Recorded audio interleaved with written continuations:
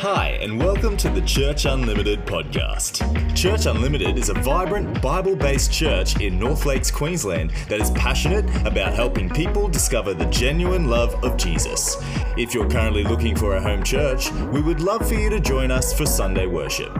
For more information about our Sunday service or to find out how we can best help you, head to our website at churchunlimited.com.au. We hope you enjoy this message from Sunday service. But today I actually want to bring a message from somebody who was looking 700 years to the first Christmas. So there's a bit of anticipation here. So today I'm going to be turning back, and we're going to go back 700 years before that very first Christmas. And we're going to look at a prophet and evangelist called Isaiah. Isaiah, he was called to call these evil kings to account.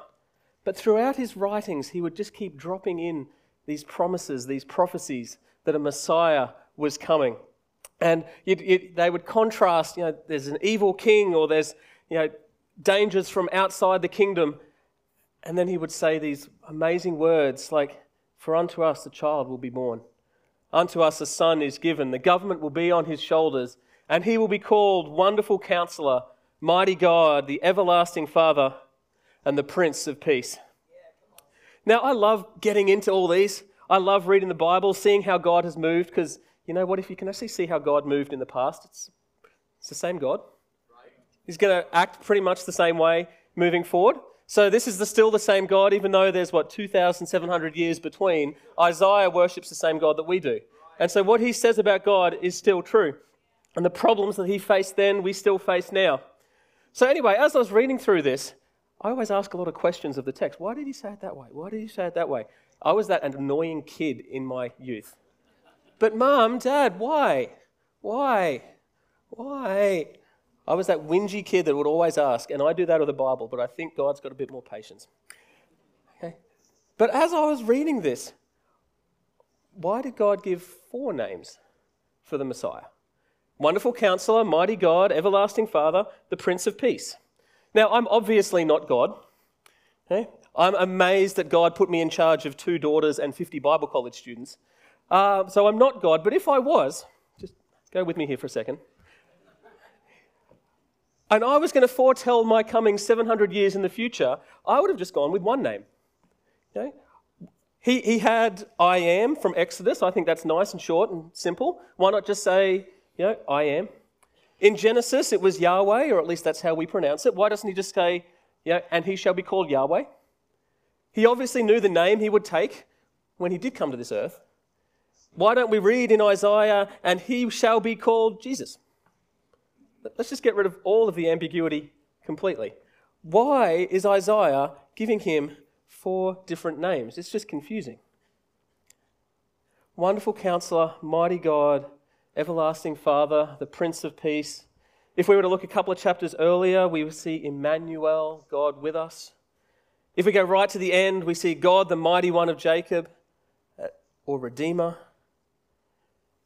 But I want to focus on these 4 names for today. Because as I studied these and I read, what I thought? This world that we live in, who here thinks it could do with a wonderful counselor? Yeah. I think this world could do with a mighty God. I think this world is desperately crying out for any fathers to step up, and definitely an everlasting Father. And we just need to turn on any channel on TV or social media to know that this world is crying out for a Prince of Peace. So what I want us to do is just look at these 4 ways that Jesus is promised to present himself as, and we know that he did.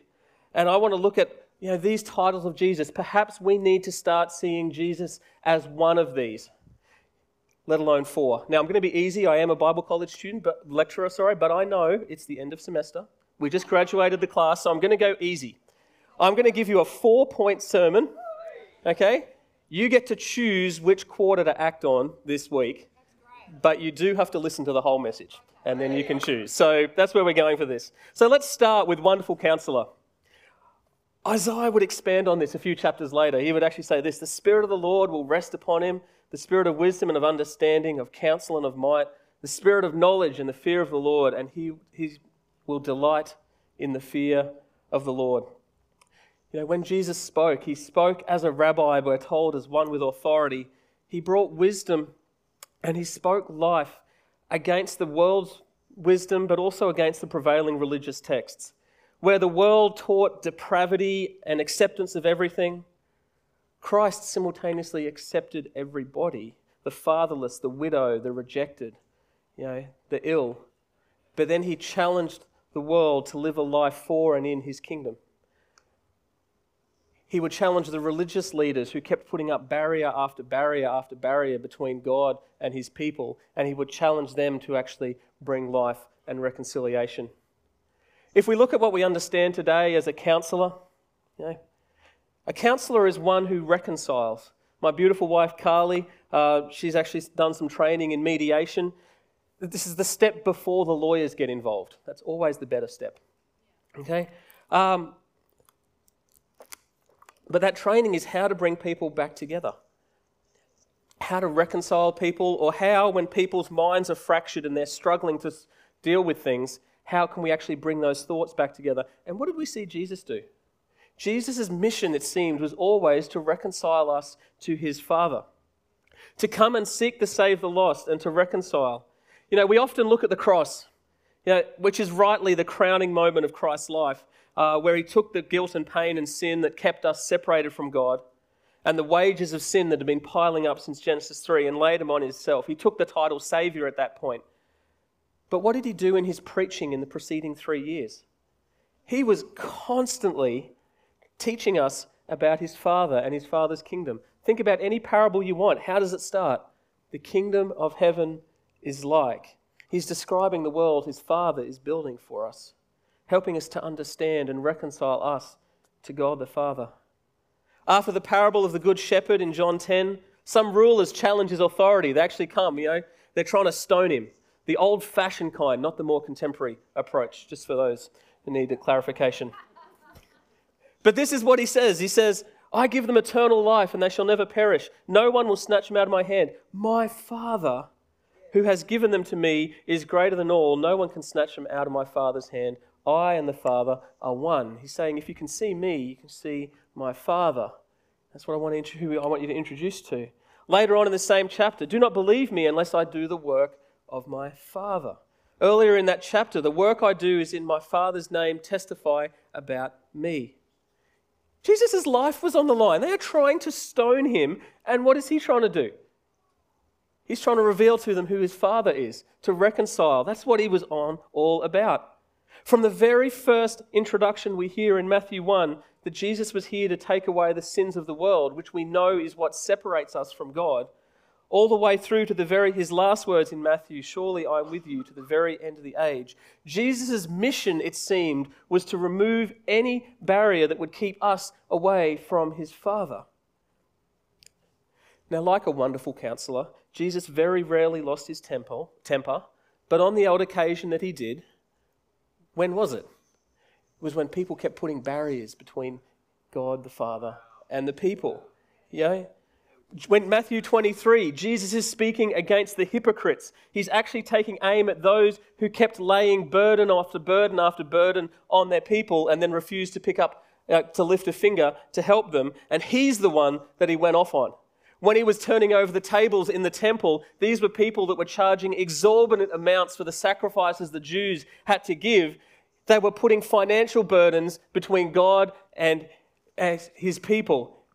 And that is when the counselor got angry and started tipping over tables. I think as a carpenter, he spent a lot of time building tables. He would have known exactly how to tip them all over. That would have been an epic scene to see.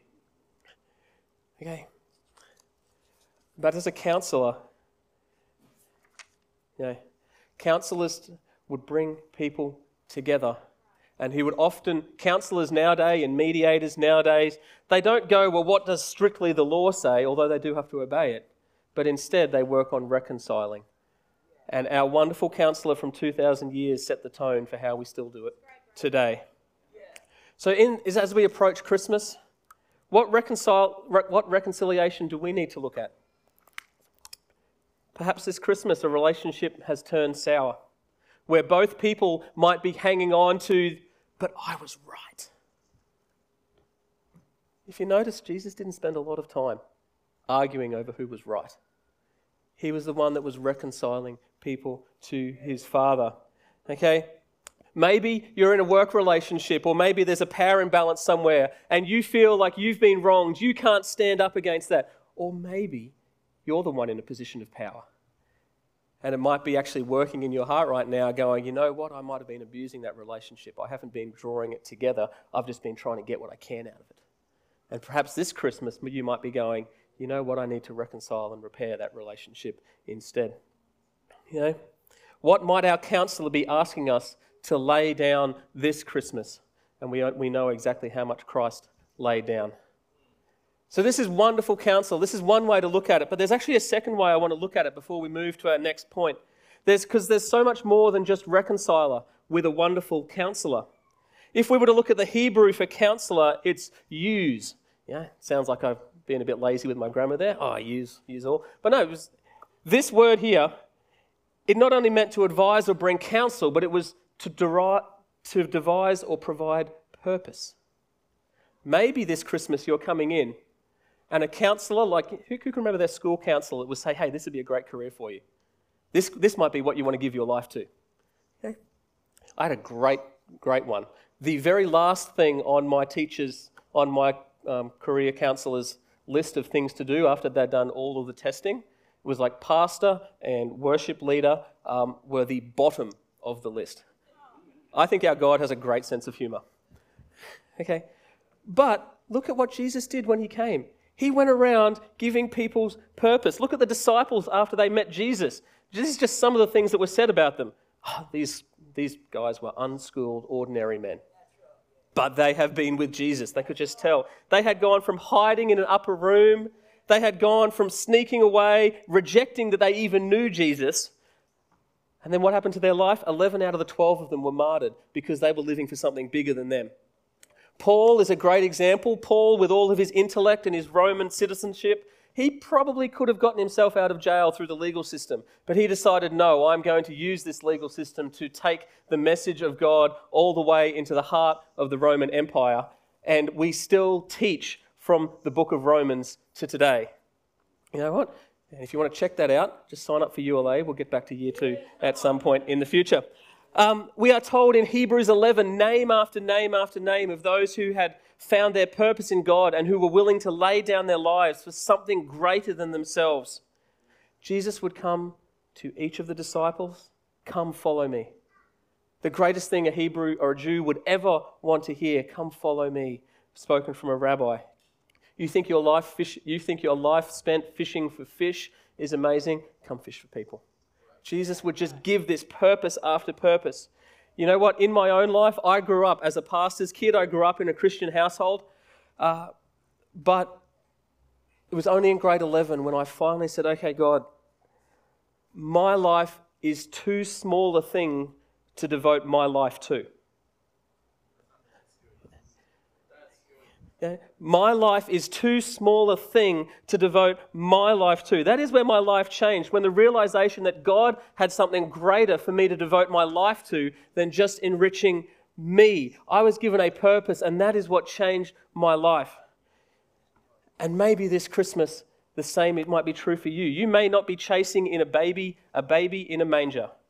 This is Church Unlimited. There is something in the water. We do not have problems getting babies around here. But perhaps the purpose bringer, the wonderful counsellor, is wanting to challenge you. What is your purpose? What are you going to give your 2023 to? Okay? That is not you. Thus endeth point 1. Okay? Please don't check out. There's still 3 great points left, but that thus endeth point 1 if you want to action those. Mighty God. Let's look at this next title. And this is on the other far extreme. Mighty God, in Hebrew, El Gabor. Almost sounds, sounds like you want to get into a tussle. Okay? From the Hebrew language, El Gabor was actually most often used in a military context to describe a warrior or a leader of warriors, a champion. Okay? We might say a hero in today's world. And I think this is something the world desperately needs to see. So often when we present Jesus, especially around at Christmas, what are all the favourite verses? Come unto me, all who are weary, and I will give you rest. Take my burden, for it is light. You know, we remember Jesus in the dirt with the woman accused of adultery, or bringing comfort to the families of Lazarus and Jairus' daughter, even though he would bring them back to life. We think of the shortest verse in Scripture. Anybody who has to do Bible memorization, here's a really short one. Jesus wept. Okay? We think of Jesus asking Peter to take care of his mum. And at Christmas, we always remember Jesus in the manger. Who wouldn't think of Jesus meek and mild? But there's a problem, because if we stop there, and unfortunately a lot of churches nowadays do stop there, we are missing a big part of who Jesus is. I want to show another picture of who Jesus is. I'm just going to look at 2 Bible verses here, and we can see another facet of who Jesus is. Because if we are called to be Christ followers, if we are called to be like Christ, then we have to understand every facet of who Jesus is. So I'm going to turn back and we're going to look at Joshua 5:13. Now, when Joshua was near Jericho, this is when the Israelites were invading the Promised Land. Okay, he looked up and he saw a man standing in front of him with a drawn sword in his hand. Joshua went up to him and asked, "Are you for us or for our enemies?" It's a rather important thing to know, I think. "Neither," he replies, "but as commander of the army of the Lord, I have now come." And Joshua fell face down to the ground in worship and asked him, "What message does my Lord have for his servant?" Now, we can read through this text and we can often miss it. But Joshua is a book that was all about what happens when the leader of a nation follows God in every way. Joshua is this book in the Old Testament all about how Joshua was following every single rule. And what was the rules that the Jews had about who to worship? You worship God alone. There is nobody else. What does Joshua do here? He falls to his ground and worships. Who is the commander of the armies of the Lord? It's the Lord. That's Jesus right here. The Lord incarnate, the Lord in body. This is Jesus in the Old Testament as the commander of the armies of the north, of the Lord. What about if we go right to the end of time? What if we go to the second last book in the second last chapter in Revelation? I saw heaven standing open, and there before me was a white horse whose rider is called Faithful and True. With justice he judges and wages war. His eyes are like blazing fire. On his head are many crowns. His name is written on him that no one knows but himself. He is dressed in a robe dipped in blood, and his name is the Word of God. And from Genesis and John, we know who the Word of God is. That is also Jesus. It's been put this way to me. If anybody ever comes ready for a fight and they're dressed in white and the only thing on them is the blood of their enemies, you know you're in trouble. We don't often think about this, okay? But one day every knee will bow. God's patience is beyond our understanding, but it is not infinite. One day those who still stand against him will be destroyed after they've been made to bow. Why am I spending so much time on this in a Christmas message? Well, the first, as I said, if we are to follow Christ, then we are to be like him. Okay, and you know what, in this church we have many counselors, nurses, doctors, psychologists. They do amazing work. We have Joe and others who lead up our mothers group. We have Charlotte and Nate and Kate who take care of our youth and our young adults and our kids, and they do so with so much wisdom and compassion. It's amazing. Okay, and I just want to say, I'll just stop for 2 seconds. Nate and Kate and the youth team, they've just finished the year with a massive formal. The growth that we have seen in our young adults and kids, the growth I have seen in my eldest daughter, I just want to give credit where it is due to Nate and Kate and the team that they lead. Okay? They are amazing, wonderful counsellors. Okay? But you know who else we have in this church? We have people like Dean Johnson. Okay? Dean Sutton, Richard Johnson. We have the Holtzhausens. We have others who have served in the military. We have Officer Amy. We have those who serve in security and those who protect.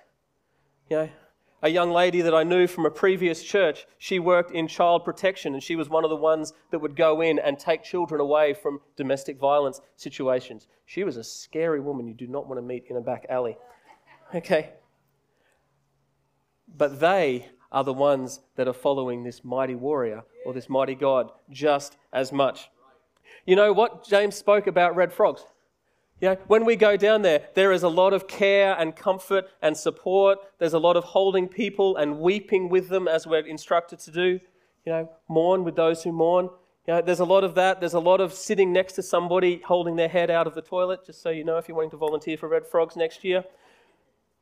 And that's really important. But you know what else is there? There's the walk home teams that stand between the girl who's been drink spiked and the toolie who wants to take what is not being given. Do you think we need a wonderful counsellor at that point? Or do we need a mighty warrior? Which Jesus do we need in that situation? Okay. Some parts of today's world, they've tried to define this protective physical nature that God has imbued us with and write it off as toxic. And unfortunately, some people have accepted this view.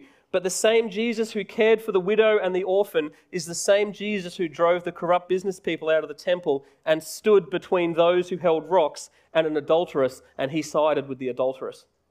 Okay? He was a carpenter capable of lifting over the tables, and we are told that people ran. You imagine business people and entrepreneurs running away from their stores when Jesus got angry at them. I think sometimes we need a little bit of that in our life too. Okay.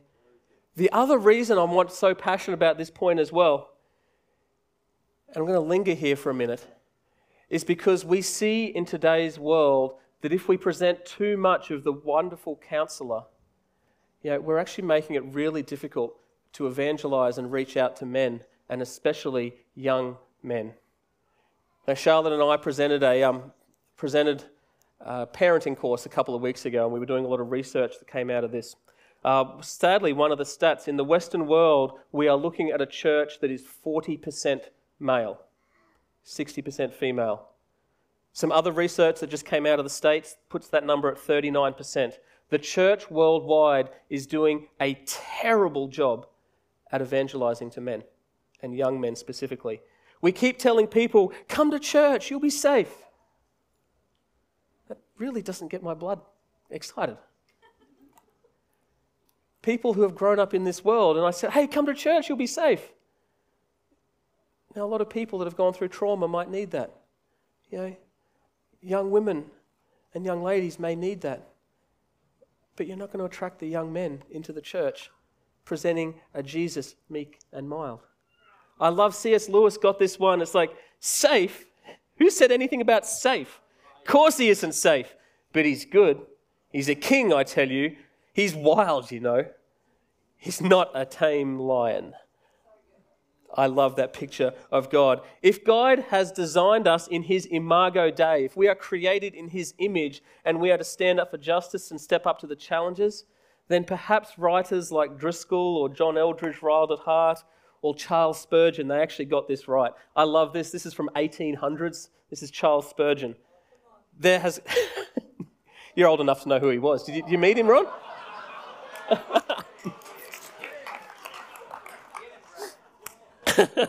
Okay, this is what Charles Spurgeon said, and Ron can correct me if I need to.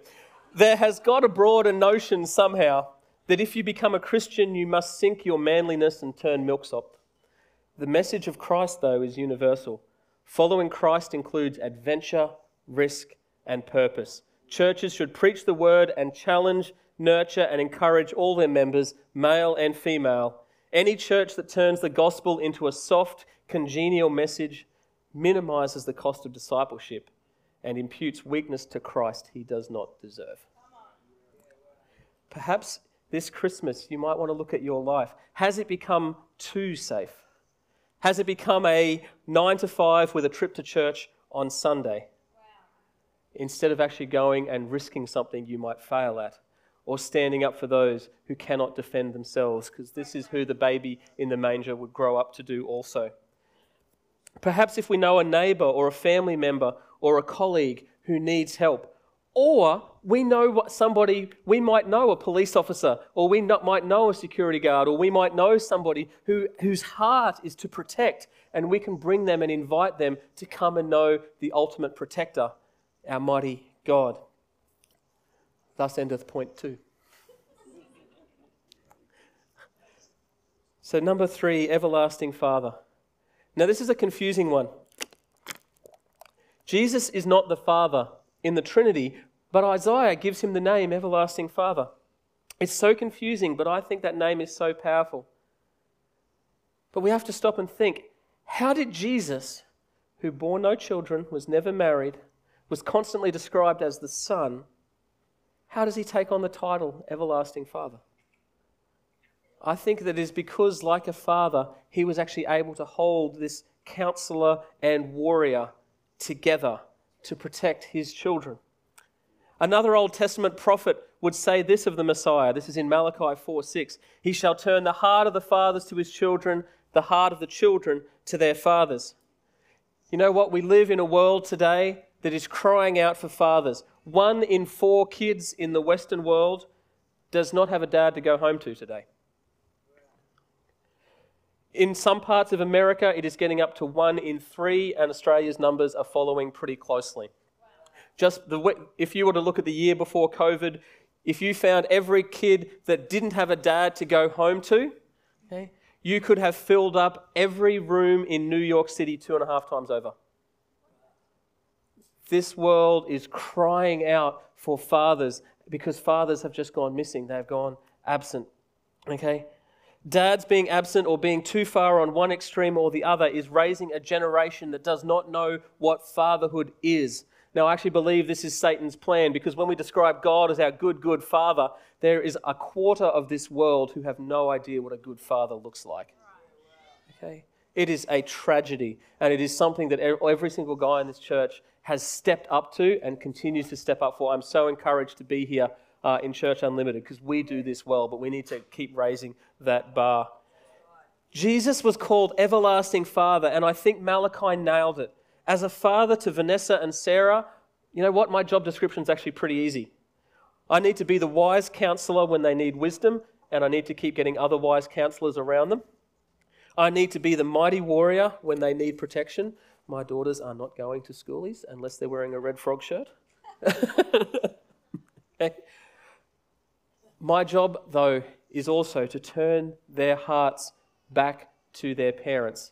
Okay, to turn their hearts back to me and back to Carly, to draw their hearts closer to their Heavenly Father, and to turn their hearts back to Jesus, their everlasting Father. That is my job description. And you know what? Everything else is going to come out in the wash. Okay? But if I said, hey, Jesus is the everlasting Father, this is what he did, this is what Malachi said he would do, this is what Isaiah said he would do. So I think that's a pretty good KPI for me to have as a father. And I think that's a great example for all of us. For those who are coming into this Christmas without a dad, or with a broken relationship to their father, or who maybe feel that they are the father that has brought division or maybe dropped the ball, this Christmas, ask God, hey God, how can we rectify this? Read his word, how he has protected and guided. But not only that, as I said, we have an amazing community of fathers. Our fight club here, all the mighty warriors, our fight club here, have some amazing fathers who can actually teach how to do this well. For those without a father, we have some amazing fathers who can actually mentor and continue to grow and actually show, hey, this is what being a good father is. This is a community where we need to welcome men and young men and actually show this world, hey, this is what fatherhood is. 700 years before Jesus was born, and Isaiah and Malachi are getting this right. Go and chat to Nate or Kate. If you're passionate about this, chat to Nate and Kate. See what help they need. Go and chat with Charlotte. Or chat with Brandon or Kate, 2 chaplains we have here at church, as they do this work in the schools. And we know, especially it skews even more in the public schools, this epidemic of fatherlessness. Maybe you might be called to go and teach RE, or go and support our chaplains and actually show what a father can do. And now I turn to the final point 4. Finally, Jesus is the one who brings peace.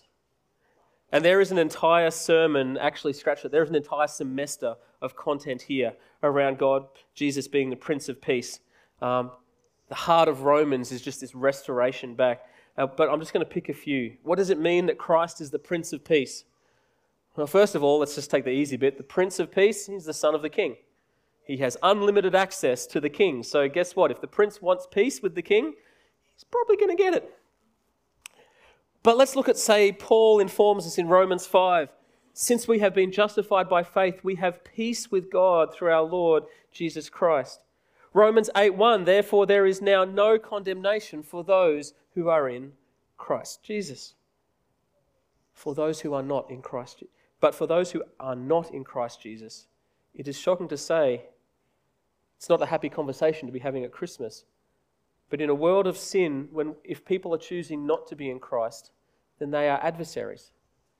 The sin in this world, we actually start as adversaries to God.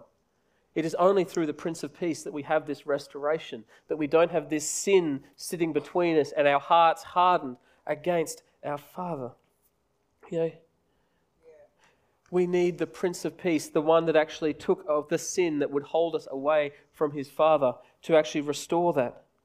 Secondly, the Hebrew word here used for peace, shalom. As well as peace, it carries a connotation of at ease. Not easy, not lazy, but at ease. Okay? In the world of Isaiah, the Jews were working 6 days straight just for survival. In Rome, when Christ came, the idea of having 1 day off, let alone 2, was astounding. You worked and worked and worked. You had to work for everything. But this even flowed over into their religion. Every surrounding religion, the burden was all about what you had to do. You had to earn your way to your God. You had to work for your salvation. The Prince of Peace here, who brings shalom, the one with a direct line to his Father, he says, you don't need to earn, you don't need to strive. I will bring the peace. I will bring the peace with my Father, and I will give that gift. It's not something you earn, it's not something you qualify for, it is a gift of grace. Okay. Now, this does not say that our life is easy. God never guaranteed our life would be stress-free. But what it does mean is that we don't need to work for what God has already given. Okay? And finally, peace here, as we are reminded, is one of the 9 fruits of the Spirit, as James was speaking earlier. Okay? We are to model peace. It's actually in the first 3 of the gifts of the fruits of the Spirit. As Christians, we are reminded this Christmas at the birth of the Prince of Peace that we are to model this to the outside world that desperately needs. What this world needs, have you looked around the world at the moment? It just seems to be getting more chaotic, more fast-paced. There is more violence, more struggle. As the economy starts to go backwards, or not starts, as the economy is going backwards, people are working harder and harder and harder. Now, what if they looked at a church that was full of people that were at peace, that didn't feel they needed to strive to get that next achievement, to get that next goal, but I'm at peace because I worship the Prince of Peace. My family is not wrecked because I'm working 60 hours a week because I feel I need to qualify for something.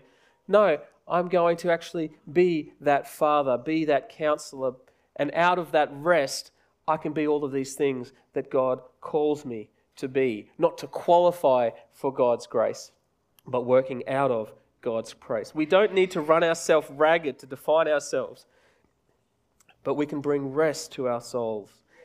Don't we think that would be attractive to a dying world this Christmas? Don't we think that people looking at our life, if we actually had this peace, they wouldn't want to ask, hey, how did you get that? So these are the 4 points. Whichever one of the 4 you most resonate with and with your needing in your life, I would encourage you, pray this week. I mean, you can take all 4 if you want. But pray this week, and I would encourage you, read through Scripture, read through Jesus' life, looking for where Jesus exhibited the things, Wonderful Counselor, Mighty God, Everlasting Father, or the Prince of Peace. Ask God to show you how Jesus did that and why Jesus did that, but then act on that as well. If there are areas where you feel you've been neglecting in your walk, find somebody in your small group, find one of our elders or pastors, find something online. We're not, you can find wisdom elsewhere, but find something. Ask God to reveal to you which area that you would be more Christ-like as we head into 2023. It may be that you need to take your foot off the accelerator and stop striving, resting in the Prince of Peace and enjoying the Sabbath that He commands us to have.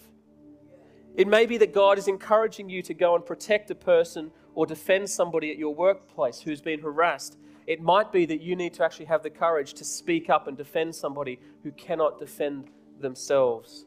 Okay? The mighty warrior or mighty God coming through in your Imago Dei. Perhaps as a dad or a prospective dad, you can look and see how Jesus was both tough and tender. If somebody is caring for and loving my daughter, do you think I'm tough or tender with that person? I'm incredibly tender with those people.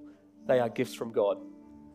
If somebody were to ever try and hurt Vanessa or Sarah, this is why we have the laying on of hands. And I take my inspiration from some of the warriors in this church. Okay? We need to grow in all areas of Christ-likeness. His names give us some great guidance. But as we come into this Christmas period, as we look to invite others to Christ, He's not only these names for us, but do we realize Isaiah was actually written for all? Spurgeon again said that Isaiah was just as much the evangelist as he was the prophet, the one speaking to draw people to Christ, but he was speaking to a nation who half of which had walked away from God and turned away. Jesus is not just the counselor, the mighty God, the Father, and the Prince of Peace to us here. He is that to a dying world outside these doors. And we need to actually take that and invite people in so they can come and know Him and know all of Jesus. As we figure out who are we going to invite next week, don't just do it blasé. Don't just think, oh yeah, I can invite my neighbour. Stop and think, what does my neighbour need? What does my work colleague need? What does my family member need? Who was my family? And invite them to come and know that facet of Jesus.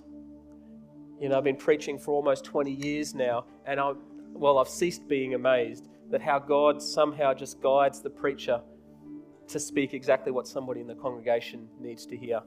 Okay? You do your part. You invite somebody to come and experience this Jesus. And God and Pastor James will take care of the rest next Sunday. Okay. But now, finally, I want to introduce one last name. This was the name that Isaiah started with 2 chapters earlier, and it is God Emmanuel. Literally, God with us. This is perhaps the most important name. You see, just like in Isaiah's time, in today's world, many people thought God was so distant that even if He was all-powerful, He didn't have an interest in their lives or have any authority over it. Many people were drawn to other gods or simply walked away. But our God would not be distant. In fact, He so longed to walk with His people as He did in the Garden of Eden that again He became one of us, stepped out of heaven, was born to a virgin. That is what we celebrate this Christmas. He lived a life of 30-odd years, teaching, guiding, leading, running for His life, dodging authorities, discipling the 12 who would go on to disciple others, eating broiled fish. He was one of us. Okay? He ultimately hung on a cross so that we could be with Him forever, because He is the God who is with us. The same God who went to this extreme to be with His people is the same God who now wants to be with every single one here. I've just spent 30 minutes telling you about the different ways to view Christ, but the most important thing to know is Jesus is not just stuck away in heaven. Okay? He's right here and wants to be with you in every area of your life. Okay? When you need a wonderful counselor, He is God with you right there. When you need a mighty warrior, again, He is God with us right here.